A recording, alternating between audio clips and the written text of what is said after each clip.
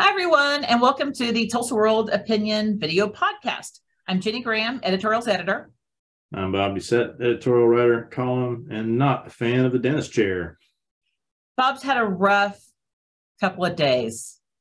Dental emergency. He's missed several meetings at work because of dental emergency. So, and no one ever questions it. Everyone's like, oh, yeah, we got it. But he's back. He's able to talk. And we're talking politics because that's dominating everything right now. So Bob writes about it in this week's column, but in the next 2 weeks, I think 2 weeks, we are going to have almost like solid endorsements from the editorial board.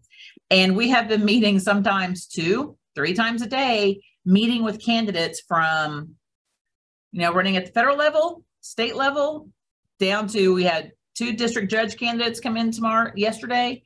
And there is a question of, in the greater community, these are all people who are coming in because they want to talk to us about their platforms, their views, and seeking an endorsement that they're hoping to sort of, gain our support for what they're trying to do. And so as a board, we sit down and we go over the pros and cons, all that stuff. But there is this comes up all the time. Why do the opinion sections of newspapers still do endorsements? Some have stopped it. A lot still continue it, especially for certain races. And that's posed to us all the time. And I think we should address it because I'll tell you my reasoning, which is it's the down ballot that most people, I will completely concede, they have their minds made up about the governor, senator, congressman. It's when you get down to that district judge and you're looking at 2 names you might not know. Mm-hmm. Well, if you read our paper, you'll read in the news section about them, but you'll also read more of an analysis over what we think, who we think would be a good fit for this job. Doesn't mean we don't like a person over another. It's just we're kind of looking at what we're hearing because we meet these people face to face, where they're not on paper. We're not just looking at the propaganda. We want to actually meet and see eye to eye with this person and sort of making a suggestion. And I think that it guides people on those lower end ballots, county commission, county assessor, city council, those kind of things. And so for me, I defend it in that it still is a help when you're looking for those kind of things or state questions when they come up, those kind of things. So it also kind of gives us, a chance as an editorial board to see who's representing us. And I've really enjoyed, even though the meetings have been a lot in this roll up, I have enjoyed them. I enjoyed meeting even some that I really appreciate ones who don't necessarily think they agree with our positions that the editorials have taken. Those are the most fascinating conversations. And I really enjoy that. So this is the first time you've been in on this process. So what do you think so far? It's nice to see what these people are actually wanting to do, what their ideas are outside of, the carefully curated websites for their campaigns, the ads that you see with the talking points and all that and that kind of stuff. We get a chance to sit with these people for an hour sometimes or more, and they tell us, here's what I want to do. And some of these folks with the backgrounds that they have, and their ideas dovetail really well into whatever their wheelhouse is. And I say, well, yeah, I could see that guy, that gal being elected into office and working on that thing, and it would do us a lot of good. So we've heard a lot of ideas, and that's kind of what I was getting into. Is like I'm hearing kind of these people have put some thought into this as to when I get here, I want to do X. And some of the ideas they're putting out there are pretty interesting. I mean, we know certain topics are dominating this election cycle. Everything about the Oklahoma election this year, it's pretty much being defined by public education. And I would dare say that, the 2 most high profile races aren't like governor and senator or governor and congressman. It's governor and state superintendent. So we know that. But like you were saying, on some of the down ballot races or some of the other contests that are maybe not as high profile, people are coming up with some pretty cool ideas, and maybe a few that are a little different. Even the wacky ideas I like. And I think you'd even use the kind of the phrase or the repeating the phrase, and democracy is the marketplace of ideas. Right. So to sit and hear a lot of different ideas, even if we don't necessarily think it's right for our community or we disagree with, I enjoy the conversation. Yeah. And I'm kind of tired of that divisiveness that's going on, and to be able to sit across from people who you think disagree with you and to still meet and to have a conversation. And oftentimes people are surprised that we agree on things, that there are some areas that we can come together and say, you know what, we agree on that idea of inflation relief or certain, whatever it is, that once you get past those cultural issues and get into the actual, issue of things. But there are times where, how often do we get to talk to district judges? Never. And so, here are two, and, or your county assessor. Who can name the county assessor? Who can name can you name your county commissioner? So in a way, I enjoy having the opportunity to talk to, and to find out why they're running, and to kind of get past that, because I'm that person. I see campaign materials, I throw it away, commercials, I fast forward, because it's just all curated. It's all propaganda, and that's why those people that are on your doorstep, and I've had candidates come to my doorstep that probably not going to vote for, but I appreciate they're out there. And I'm going to talk to them and let them know my ideas or what I would like to see. And so that's why we do the endorsements. It's like I say, it's an idea to have an exchange with the local media, and we aren't the news section. And that's another thing that people need to understand, that it's the Tulsa World editorial board. It's not the Tulsa World, because the news section, there is, some of the reporters are real clear about that. But, I think that's part of the education we have to do, is to explain, the opinion section is where your analysis is. It's where your, just what it says, opinion. And so endorsements are part of opinion. Mm-hmm. We're not writing the objective news. So, but it has, and then we've got a lot more interviews coming up, and the preparation for that's been pretty fun. So it's hard though, when there are some races that, and it's kind of nice to have this where either of them are would be good choices. We've had a few of those races where we're struggling and thinking, wish both of them could go, because they're that strong. And there have been in the past, I haven't had that this year, but in the past, there have been some races I remember where it's like, what's the maybe neither, but you have to make a choice. Someone's going to win. Mm-hmm. So, in that case, but we've had a few races so far this year of candidates where I can almost, and we haven't spoken about it as a board, but it's like voters can't go wrong. And those are great when you know that either of these candidates will do a good job. Absolutely. So, but it has been good. So on the editorials this week, we've had a lot of things going on. I want to mention an op-ed from last week that we didn't bring up and didn't get much of. It got a lot of attention online. A lot of people on social media shared it, and it was one by Terry Simonson, works for the county, and he's a conservative in Tulsa, and he put forth this idea a few years ago, and he's brought it up again, and it's an idea that both sides of the political spectrum are rallying around. He was inspired to write this based on the election board's difficulty in getting workers, particularly right now. We were down 350 to 400 workers as of a couple of weeks ago, to the point where that means precincts won't be able to operate. Lines will be hours long. So Terry Simonson had put forth this idea and he likened it to the Tulsa Area United Way's Day of Caring, where businesses let people off work and go out and volunteer, that they sort of rally around a day to just blanket the community, and we're going to volunteer at nonprofits to paint, plant things, sort things, whatever's needed. He says we should have a day of citizenship, where businesses and organizations let their workers off to be precinct workers. that's a way to staff these. And it's, the heart of democracy is having, robust voting systems. It was embraced. Everybody online thought that's a great idea.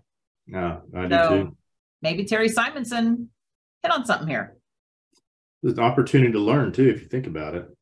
Let's say you're wondering what goes on behind the magic curtain of all of these of election day. Right. Well, what better way to find out? Take the class, that teaches you how to do it. It's like, I think there's like a day you learn to do it, and then there's the day before the election, just to kind of do something, and you show up and you see what it is, and you're going to find out that there's nothing secret or magic or weird about it. It's just a process that we got to go through, and making sure everyone can vote, and that the ballots are properly go through the machine and all that kind of stuff. It's not it's not the mystery that a lot of folks think it is. It's just the conspiracy to change things. And I would imagine there's a lot of downtime. I would imagine. I just had a notice in the mail. My precinct changed, and they meaning the election board, the officials in the letter said that the precinct I was at hosted 152 voters. And I thought, wow, that's not very many, but I guess that's why I never had a line. So, but they have to close it to merge with another, which, sign of the times, I guess. But Terry had said in there, because we do pay our precinct workers something like, it's small. Yeah. 45, 65, I don't know, somewhere, not very much. But he gave the idea that if the employers didn't want their employees to keep that money, they could donate it to a nonprofit or donate it to some sort of campaign that, again, that just benefits the community. So, and good for him for coming up with ideas. So maybe he'll keep bringing that up till something happens. The editorial that kind of caught my attention was the animal shelter. I love helping the animals. We all love our critters. We love it. I mean, you put pictures of puppies and kittens in the paper. Doesn't love that. But our animal shelter is abysmal. I mean, I went there. We adopted a kitten, now cat, who doesn't like us. She's very mad at us at the moment. We put flea drops on her, and she's now plotting our death. But we adopted her out of the shelter about 3 years ago. And I remember walking in and just thought, or maybe it was 4 years ago. I think it was 4 years ago. I remember walking in and just thinking, no livable thing should be here. It was just the facility, and it's nothing that officials did. It's just the facilities in this really clunky location to get in. It just smelled because it's so old that you can only clean so much, and they clean all the time. It's just falling apart. And GT Bynum, right after I adopted the cat, I'm sure that inspired him. But no, he came up with this. He prioritized it as a public safety issue, because when you have a lot of stray animals roaming the streets become unsafe. People don't want to walk. The neighborhoods, it brings down. So he came up with an 8-point plan on updating our animal welfare ordinances, practices, and to redo the shelter. And at the time, and this was 4 years ago, they were looking, I think the shelter cost, they were looking at $4.5 to $5 million just to expand, rehab it, keep the location. Well, pandemic hit, all the costs have gone up, and now the costs have ballooned to like $8 million. And we don't have that right now. I think the city has about 7 million between ARPA funds. We passed the Improve Our Tulsa, part of that goes to the shelter, and then just the general fund the city kicked in. So city officials being, I think they were being smart. They're looking for another location. They're like, why would we just try to, and there's only so much patching you can do on a facility like that. So now they found a spot of land that they own, the city owns, over by the zoo, which would make it easier to get to, more visible. They use data on where most adoptions happen and where most animals are collected, those orphaned and stray animals. And they kind of came up with this location. And we editorially thought that's a great idea. If we can get a new shelter from the bottom up at a better location, great idea. So It's about time we'd have a shelter that is functioning for a city the size that we are. I think that's one of the main problems why the existing shelter is in such bad shape. You know, it's, you can't keep up with the volume you have in a city of, 400 something thousand people in a shelter that probably wasn't built to handle that kind of a thing. So yeah, it's long overdue. So I hope, I mean, it depends on the bottom line, but it would really be nice to have, for Tulsa to have the kind of shelter where people can find, where it's built to our best practices and can grow. Because ultimately we want to be a no-kill shelter. This goes hand in hand with all the other policy updates and expanded hours and that kind of thing. The other op-ed that was kind of cool, or op-ed, cool, it was editorial. The news was the Oilers are building, they're taking over the Macy's department store in Promenade. And the details, Rhett Morgan, the reporter, wrote about the details. It sounds cool. I mean, they're going to build different rinks. It's going to be, you can go upstairs and watch from down below. It's a practice rink for the Oilers. They're still going to play at BOK, but they're going to have a public section where people can ice skate. It sounds really cool. And they're sinking millions of dollars into this. And frankly, I mean, Promenade right now, it's a zombie area. It's something out of a horror movie. It's just gone. It needs something like this. Hopefully, with the Oilers doing this, it'll breathe life into it. Because right now, there's nothing on that second floor. The food court's not, I mean, it's just, you have Dillard's on one end, but all the major stores are gone. It's just, I mean, we're having to really pull this out. And yeah, I mean, it's, the malls, the trend of the malls just kind of fell out of favor. You probably went to malls, didn't you, when you were a teenager? Sure, I can tell you all about it. South Glen Mall in Littleton, Colorado. There was several different stops I would make. I'd go to the record store. I said record store. I'd go there. There was this cool gaming shop in an upstairs, it was kind of the second floor, out of the way place where you found all of the quirky, really cool places and stuff like that. So I'd be hitting that and then, grab something to eat or whatever. It was a neat place for a kid with a few extra bucks and some time on their hands to do that kind of stuff and maybe walk out with some cool music and some kind of a cool game or something like that. Plus, go downstairs again, hit the arcade, waste a few bucks playing Asteroids or Defender or any of these, old school arcade games that we used to play. South Glen Mall does not exist anymore. I went there. I went back to Denver a while back, and that mall is gone. It's been replaced by something that looks kind of like that whole town square shopping center type of thing. So yeah, that's a piece of childhood just gone. The thing with Promenade that I found interesting is, let's go back to high school. For us, it was back in the 80s, right?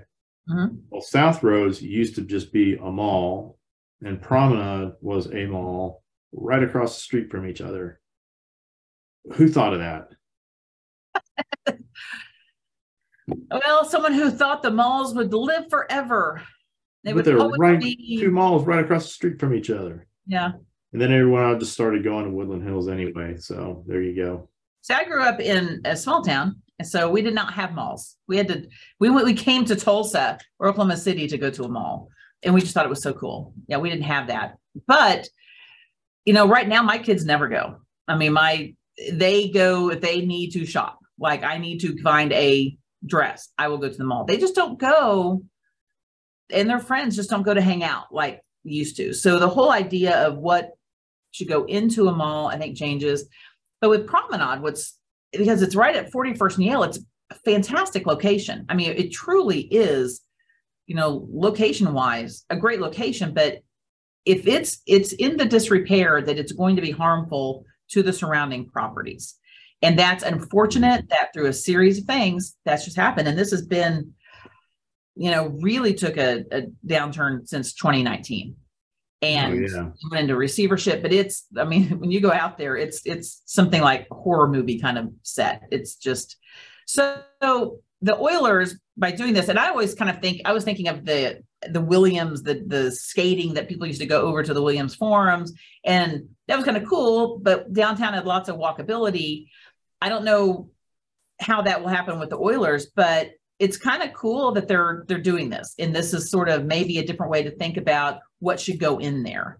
You know, should there be other type of things? And it might bring, ice sports kind of back. I mean, they're talking about having, leagues for, recreation leagues for men and women, having youth hockey, other kinds of ice skating. So, we're right now, we're having to pull the promenade back to life, right? Yeah, there's an ice rink down in the southeast part of the city, maybe kind of toward Broken Arrow. Right. And people go there to learn curling. Oh, really? That'd be cool. Yeah. See, so I could probably do curling. I can't do any other. Hockey is a commitment. No, I'm not doing it. Yeah. Very, curling, very physical. Fast skating, a lot of cardio, pucks flying everywhere, getting body checked and all that stuff. Curling is very chill. I could do curling. I think, it's all brooms and giant rocks, and they could do that there. But to your point, you're starting to see these malls are all repurposing or they're just gone. So like here in Tulsa, Eastland Mall was a big deal until it wasn't. And that didn't take long, because by that time malls were on that downhill.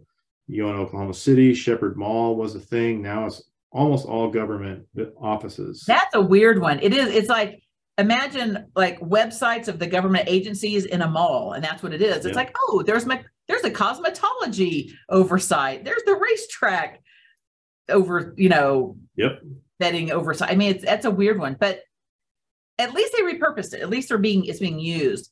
Promenade right now it's sad, and we're having to try to breathe life back into it. And I'm glad the Oilers saw to do that.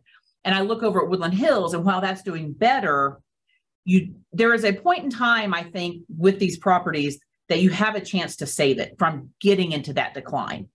And Woodland Hills has been of the two more prosperous. It maybe because there's a lot of businesses around there as well. Right. And recently they got Shields. Have you ever been into one of those stores? I have not. I haven't. I haven't. But I figured you did. You're Mr. Outdoorsy. Does it have a good reputation, Bob? Are you going to go? Well, sure. I'll check it out. See what they got. We've sort of got a dearth of outdoor stuff here. So yeah.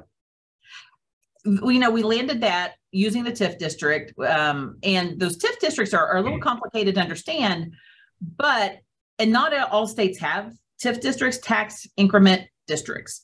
And what it means is the tax generated, some of it will come back to benefit the store, the thing that we're using to lure. But more importantly, and what I like about it, is that it improves all the businesses around it.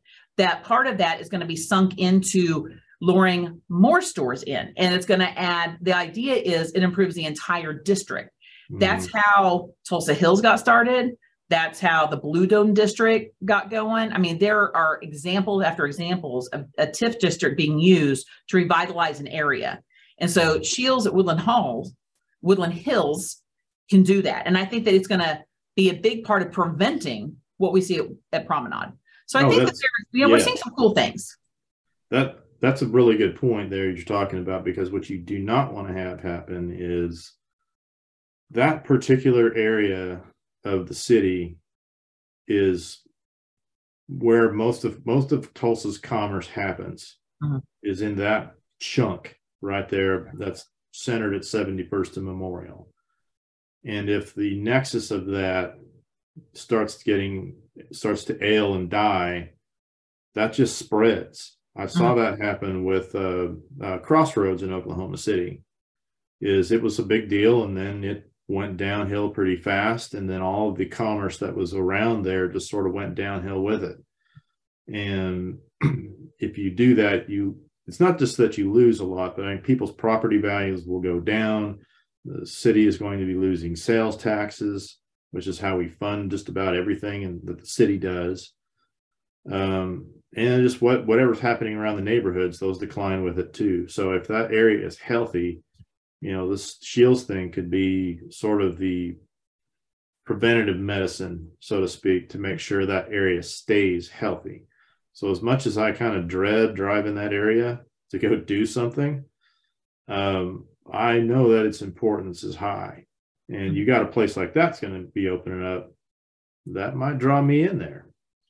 They have a Ferris wheel in there. Get on the Ferris wheel. They have lots of gaming. It sounds pretty cool. It's more than just a store. It's one of those, it's more than just a store kind of stores. But it's going to anchor the mall. And I've noticed, anyone can notice, once you lose an anchor of a mall, that's when you really have some problems. Yep. And so Oilers is kind of stepping up to handle that and try to bring that back. And I think the Shields thing was a great deal. And using that TIF district, it's really, that's why I'm a fan of using those when we can. So, so we're going to go back to politics. We've got how many weeks left for the election? Ooh, maybe 3. About 3. So we're going to have our endorsements coming out almost every day in the next 2 weeks, maybe a little more, to cover everything. And so our board has some decisions to make and to look over it. And I hope it at least gets people, give some ideas, even if you don't agree with it or you take issue with it. I hope it provides some sort of guidance. So one thing I'd also throw in there too, just because people are writing letters to the editor quite a bit. You got about 2.5 weeks. We got 3 weeks still of the election, a little over 3.5 weeks. That means you got about 2.5 weeks to get in your letters about who you think people should vote for. Because there's going to be a cutoff time that starts the weekend before the election. So just warning you now, if you want to put in a letter saying, I want to vote for this guy, I want to vote for that gal, and you should too, be thinking about that, because you're not going to be the only ones throwing stuff in there. So if you want to get say your piece on that thing, write us, and sooner the better. That's a good point, because we do have we call it a cooling off period starting the Saturday before the election. And what ends up happening, everyone sends a letter that week. Don't do that. Send it tomorrow. You can go to tulsaworld.com/opinion/submit letter, or can't remember that, go to tulsaworld.com, the opinion section, and you'll see, it'll take you to how to submit a letter. And you can do that there. So you're right. You want to have your say, do it this week, get it in early. So, and on that, I hope you have a good weekend. Hope your dental surgery gets. I'm going to drug up. I'm going to watch some football, and I'm going to rest. And I'm going to continue on with my liquid diet until I can finally eat solid foods. Oh, yes, the joys. Well, anyway, I hope everyone has a good weekend. Enjoy football and enjoy the nice weather, because it's going to start turning to fall, which is my happy time. Until next week, everybody. See you then. See ya.